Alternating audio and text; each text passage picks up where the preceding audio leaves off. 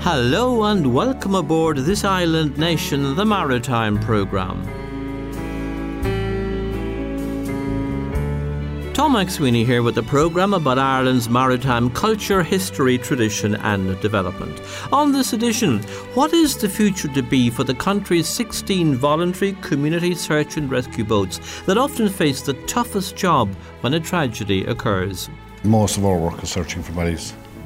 90% of our work is unfortunately, that's what it is, yeah. We'll be looking at the apparent exclusion of these boats from the new National Search and Rescue Plan. And we'll hear positive news about water safety.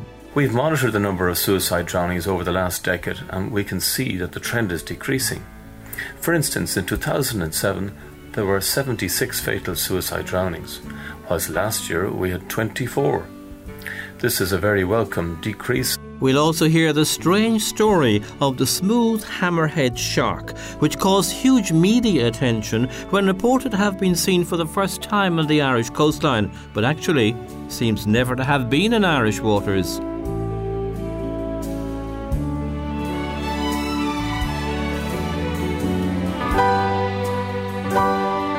This Island Nation is Ireland's maritime radio programme, a reflective radio show about the sea, coming to you from the studios of CRY 104 FM in Youghal on the East Cork coastline, and bringing together, through the community radio network, the maritime community around Ireland.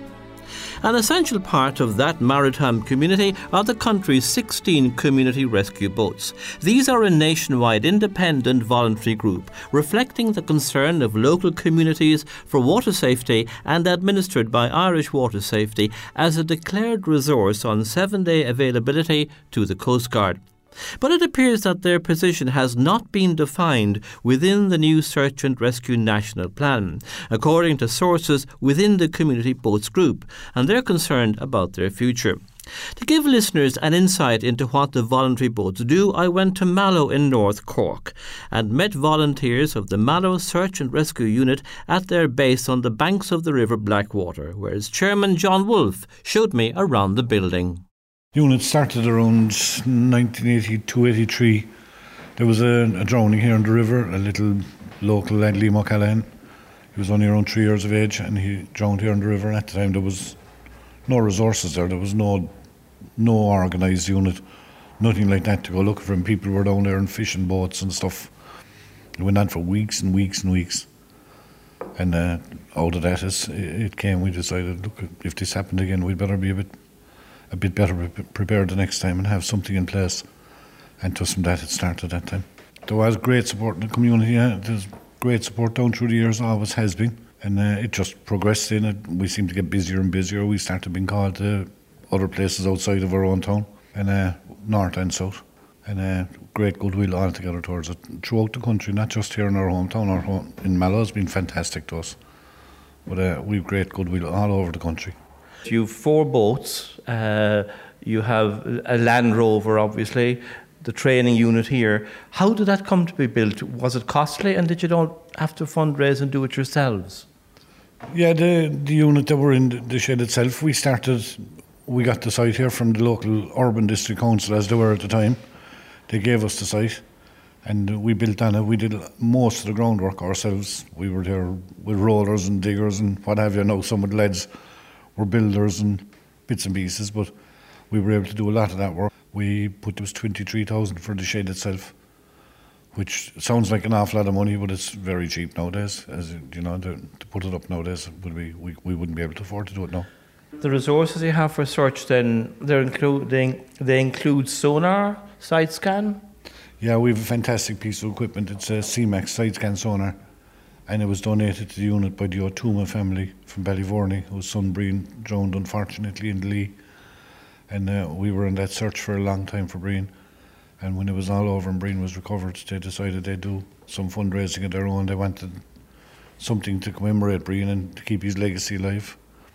And they bought that sonar and the boat that we called, it's named after Brian O'Toole. And the fundraiser was about 45,000 in total for that. How many people in the unit and how often do you meet and train? There's about 25 at the moment in the unit. We'd meet every Tuesday night and we'd train in, not every week, but we would go an extra night a week, maybe on a Thursday night or that. We'd do a second night, maybe training, dive training or boat training in Ballyhass and that kind of thing. But we'd meet every Tuesday night. One of the things I gather from talking to you that's important and is a bit different to the Coast Guard units and without being in any way critical in that regard, but you have underwater, below the surface capability, diving in other words.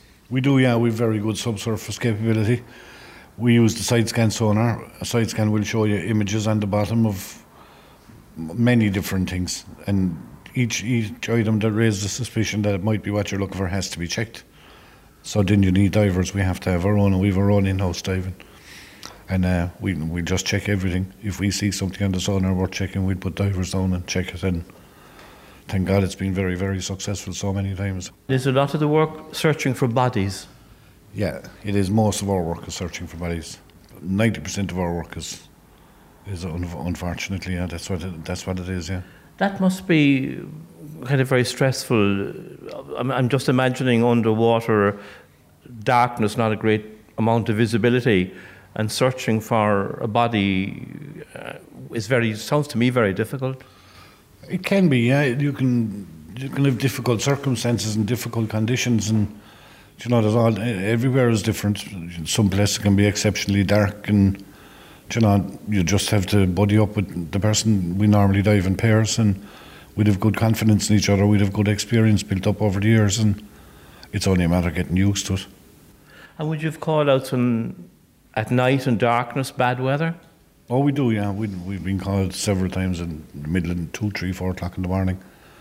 And in Cork in particular, city keys and things like that, maybe vehicles gone into the water with somebody in them and that. And I mean, the sooner you can get there, the better. The sooner you get the call, the better, because if somebody does come out of a vehicle or goes loose, in some way, 12, 14 hours later, they're gone. And you're going to spend days and days and days looking for them, if not weeks. Whereas if you can get there as soon as possible, you have a great chance of recovering them and putting it to bed once and for all there and then. And your unit is a designated one for call-out by the Coast Guard, so could you be anywhere? We could be anywhere, no. We work under the Irish Water Safety Association there. We're with community rescue boats with the Irish Water Safety Association, with John Leach and Galway and that.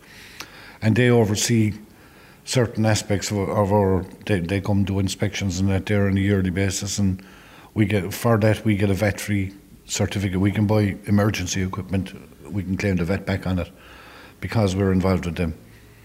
But we do get call-outs from Coast Guard units and that around the place, to assist in searches. The Coast Guard will say they have a fantastic setup. They're really, really well equipped, well trained. But when it comes to subsurface, then that's kind of where we'd come in. So the voluntary aspect and the community support is extremely important to keep the unit going, because there's no other state funding or support. It's entirely your own. Yeah, there's no state funding whatsoever. We do get the vet back on emergency equipment only. We can't get it back on fuel or things like that. But boats, life jackets, all that kind of equipment, we do get the vet back on. But all the fundraising is done ourselves. We do get a few grants there. We got a bit of lottery funding now, twice I think we've got it. And we get county council grants. They'll be handy enough. But the vast majority has to come through fundraising ourselves or donations. What motivates you to put so much time in training, updating skills, going on courses, paying for everything yourselves? Why do it? I don't really know, Tom, to be honest with you at times. I suppose it's the satisfaction you get out of it at the end of the day. And it's a great organisation. They're a great bunch of lads here and ladies, and in fairness, we all get on so well. And we have a great bit of camaraderie, and we just enjoy it. Well, it's hard to say you'd enjoy something like that, but we do get on well, and we have a good setup. We know what we're about. And I suppose we can see the need for it, and a lot of families would bear testament, like the down through the years, they know why we're here. Well, that need is very much, as you say, a family finding a body. When you're here on the banks of the Blackwater alone, which is a huge catchment area, I suppose, but it's very important for a family to find a body, so they trust you to do that. Yeah, it seems to be, I think it's kind of unique to Ireland in that we will continue searching for a body here for weeks and weeks and weeks if necessary. Other countries, you'd see a body, somebody goes missing 2 or 3 days. If they're not found, it's all over. And that's not the case in this country. In fairness, no Coast Guard units, RNLI, the whole lot, they'll put some effort into recovering somebody. And I suppose you must think there's people standing on the bank, their mother, father, brother, sister, whoever it is that's missing. You would never have closure if you don't recover that person. You'll never have a funeral, you've no grave to go to, you've nothing. Do you know, so it's so important, like, to try and recover, to do everything you can. I mean, it's not always possible to do it, but the majority of the times you would, yeah. There are about 15 community lifeboats around the coast. I know there's concern about their future because they don't seem to be included within the new Search and Rescue National Plan. It's important, obviously, then, to keep this community voluntary effort going. Oh, it's very important to keep it going. I mean, there's about 15 around the country. There's probably maybe 6 or 7 that would have a subsurface capability, as we call it. There might be 1 or 2 more now. I'm not too sure exactly on the numbers in that. Most of them are just community lifeboats, and community rescue, and they stick generally to that rescue and lifeboat work, what have you. But it's so important, like, because these are areas that are not serviced by, we'll say, other organisations, or if another organisation is on a call and maybe do 3 or 4 days and then they're finished, and which is understandable, people have work and all that, but there's then that units like us step in and, and you're there for the long haul, and that's it. And finally, the reward really is what you were saying, being able to recover a body for a family in a tragedy. Yeah, it's very rewarding. It's, it's some sense of achievement. And it's not about that either. It's not about achieving anything or some, on that side, it's hard really to say, but, the sense of satisfaction you get out of it. Everyone there, the divers, the lads in the boats, they all work so hard, like, and to get a result at the end of the day, it's so important to them. They'll just keep going and going until they do get it, and that's it. John Wolfe, chairman of Mallow Search and Rescue Unit, one of the community rescue boats around Ireland, and not getting a lot of state support, as you heard there. There are another 28 locations where communities operate rescue and recovery craft that are not a Coast Guard declared resource. The community lifeboats are a big voluntary effort, and not to include them in national search and rescue planning would seem an extraordinary oversight, to put it mildly.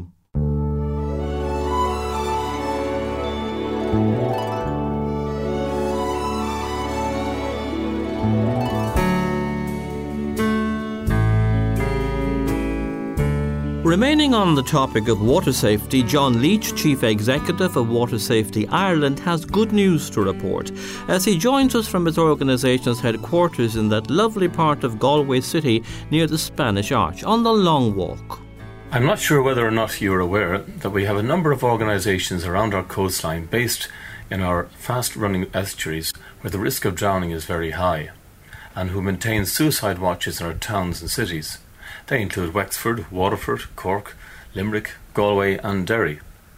Each year we have a considerable number of drownings by suicide, and others which coroners' courts leave as an open verdict, and so they become undetermined, as there was insufficient evidence to categorically say whether it was accidental or suicide.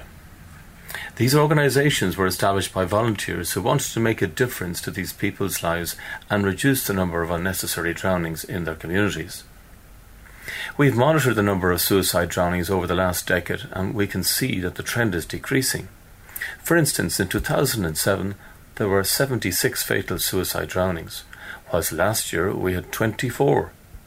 This is a very welcome decrease, and we need as a society to recognise the voluntary work that these organisations do to help people in their hour of need. These volunteers complete water safety training and complete the health service executive training called Applied Suicide Intervention Skills, or ASSIST. They are supplied with the necessary personal protective equipment, including life jackets. They normally work in shifts or watches from 10 o'clock at night on through to 3 o'clock in the morning. They normally complete this Thursday, Friday and Saturday nights, and other nights as necessary if there are events on or near the water in these towns and cities. What is essential to their success is having necessary communications with the local rescue boats. Some are operated by the Royal National Lifeboat Institute, others by crews of the Community Rescue Boats Ireland and the fire services. Then if a person enters the water, they can be rescued by these well-trained crews that are coordinated by the Coast Guard.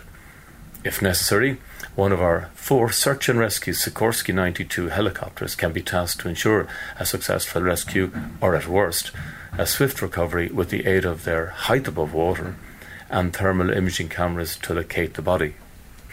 On a lighter, happier note, the sport of surf lifesaving is at its peak at present. The lifeguards will no longer be on a daily watch on our beaches, rivers and lakes, and will revert to weekend duty only until the 15th of September. This is the end of the official European bathing season. Our lifeguards and lifesavers have been competing throughout the summer at various competitions, which culminates in our national senior and masters competitions. The strongest competitors will travel to Riccione in Italy in 2 weeks' time to compete at the European Championships. But more on that next month, where I have little doubt that Team Ireland will return with some medals. So until next month, enjoy your aquatic activities and always wear a life jacket on or near the water, and use your influence to further reduce the number of drownings on our island nation. John Lynch, their Chief Executive of Water Safety Ireland, reporting. Now Justin Marr runs up our maritime news from home and overseas waters.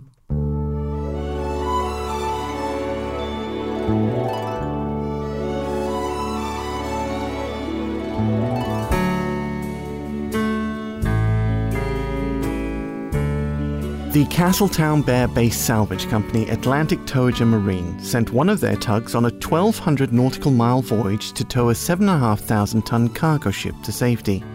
The Dutch-flagged vessel the Aniga Rio was 600 miles southwest of Ireland, bound for Fife in Scotland, when it lost engine power and was unable to restore it. The 5,000-horsepower tug had to sail for 3 days to reach the crippled ship, and then towed it to Castletown-Bear Harbour. There is controversy in Denmark over fish farming after the country's environment minister said it had reached the limit in aquaculture at sea, which would be stopped. Denmark mainly produces rainbow trout in using a system of open fish pens in 19 coastal areas. Exports are valued at €200 million a year. Minister Lea Vermeulen has denied accusations that she is destroying the aquaculture industry. She said she was concerned about the aquatic environment and wants to see greener fish farming. Denmark's fish farming sector is smaller than its neighbour Norway, but has been expanding. Evidence recovered from beneath the bitter cold of Canada's Arctic Ocean will shed new light on the final days of the ill-fated expedition of the British polar explorer Sir John Franklin, who disappeared with his crew in 1845. Parks Canada and Inuit researchers have announced the results of a study of the HMS Terror, including groundbreaking new images from within the incredibly well-preserved ship, and the footage is giving scientists new insight into the doomed Franklin expedition. Ryan Harris is the lead archaeologist for Parks Canada. All the doors on the lower deck were open. The propeller was in place. The skylights with their glass panes were not boarded over, as you might protect them from winter conditions. It looked like the ship was in operating trim, and then somehow, maybe unexpectedly, sank. In 1845, the HMS Erebus and the HMS Terror departed England in search of the coveted Northwest Passage. But the famed and closely watched expedition ended in disaster, with all 129 crew members succumbing to the hostile elements of the Arctic. The captain's desk could hold key information about the mission, which might be well preserved due to the cold, deep waters. The only closed door that we encountered during our reconnaissance of the lower deck space was in fact the sleeping cabin for Captain Crozier. Might there be documents, written materials that were very private to him, potentially journals, etc.? You never know what we might encounter in that one last remaining unaccessed compartment. Parks Canada and Inuit partners hope to return to the wreck next year to continue exploring.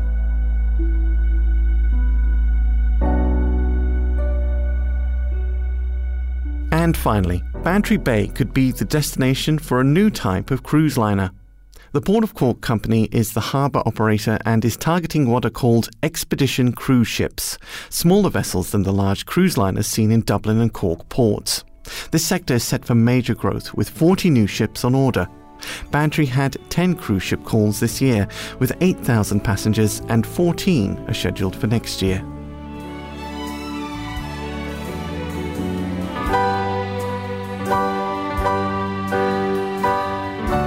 The Irish Whale and Dolphin Group is going to Cape Verde on its 8th humpback whale expedition. Funded by the Island Foundation, the 2-week mission comes just months after the IWDG confirmed the breeding grounds for humpback whales regularly seen in Irish waters as being near the West African island chain. And as well as research, the group will be training local marine biologists in cetacean survey and research techniques. And there are times on this subject, I must say, when I've been critical of the lack of coverage of the maritime scene by the national media. So when it goes, pardon the pun, overboard about a story, it's a matter of note. One such instance this summer was the news that a new shark species had been seen for the first time in Irish waters, a smooth hammerhead shark. Only it seems the stories may not have been accurate. The Irish Whale and Dolphin Group certainly doesn't think so. Padraig Hooley is sightings officer of the group.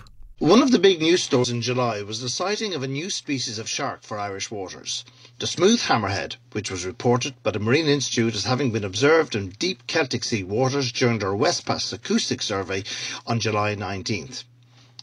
At a glance, this is a fantastic headline story. The sighting of any new species of top predator in Irish waters is indeed significant. Sharks are apex predators, and news editors and web content managers just love a good shark story, especially in high summer, when people are flocking to the beaches. Predictably, the story gained traction on social media, went viral, and before long the story, which started as a casual tweet from the Celtic Explorer, was somehow on its way to becoming a fact. As I read through the press release, flags started popping up all over the page. Had the observers any shark experience? No. Did they have any photographic or video evidence of the specimen? No. Could they offer a reasonable description of any diagnostic feature, some of which are very obvious on a hammerhead shark? No. Had they a carcass? No. I reread the report several times in case I'd missed something, which left me even more baffled, and after an online search for a description of smooth hammerhead sharks, even this was at odds with the report. There was no evidence to support the assertion that what the observers saw was a smooth hammerhead shark, or any of the 9 species of hammerhead sharks found globally. So I messaged the Marine Institute Facebook page, and radio silence. My interest in the story had now gone full circle, and I became far less interested in whether or not this could have been a hammerhead shark, and more interested in the chronology of events that catapulted this sighting of a dorsal fin into a full press release from the Marine Institute heralding this apparent discovery. I knew I was onto something when the only response I got was from their communication manager, tasked no doubt with the damage control. One could ask whether it really matters. We happen to think it does. The Irish Whale and Dolphin Group has been to the fore of marine biological recording over many years, and all cetacean sightings and strandings undergo a level of scrutiny before being made available to the public on our website. Many years ago I noticed an anomaly in the increase of reported sightings of killer whales on bank holiday weekends. Could there really be an inshore movement of killer whales that coincided with Irish bank holidays, or did this merely reflect more people spending more time on the coast during holiday periods? We leave it to you to decide. But this is where validation is critical, as otherwise we end up with a lot of useless data that has little or no conservation value. Most recorders genuinely appreciate the fact that we take sufficient interest in their records to fact-check them. The word, I believe, is rigour. The rule of thumb is simple enough. The rarer the species, the higher the bar is raised in terms of level of proof. So if you were going to report a species never before seen in Irish waters, then in the absence of photographic evidence, you're going to need at least to make a compelling case that stands up to scrutiny. In this case, what started off as an ill-judged tweet just spiralled out of control, and the damage has been done, as in the minds of many who saw this story on their Facebook feeds, hammerhead sharks in Irish waters are now a fact, in much the same way as great white sharks and megalodon. The disappointing aspect of this, however, is that the author of this fake news was not a tabloid sub-editor, but our very own state agency responsible for marine research. IWDG make no apology for asking citizen scientists to provide a sound description of what they've seen. We should expect the same of our actual scientists. This is Pádraig Cooley of the Irish Whale and Dolphin Group for This Island Nation. And pulling no punches in that report. It'll be interesting to hear any further developments about the reporter's smooth hammerhead shark. And so we end this edition of This Island Nation, the maritime programme produced at CRY 104 FM Youghal on the East Cork coastline, with technical supervision by Justin Marr and broadcast on community stations around Ireland. Dublin on Near FM, Dublin City FM, Liffey Sound and Dublin South. On Dundalk FM, Athlone Community Radio, Galway on Connemara Radio and Convara FM, Clare on Radio Cork Boschkeen, Kilkenny on Kilkenny City Radio, Limerick on West Limerick 102 FM, Mayo on Community Radio Castlebar, Cork City Community Radio, West Cork FM and Community Radio Bear Island. And with podcasts on iTunes, Mixcloud, SoundCloud, Spotify and the marinetimes.ie. Wherever you've been listening, thank you for being part of the maritime community on Community Radio. And you can contact the programme on email to thisislandnation@gmail.com, by phone or text to 0872 555 197. That's email thisislandnation@gmail.com, phone or text 0872 555 197. Until our next programme, from me, Tom McSweeney, the usual wish of fair sailing.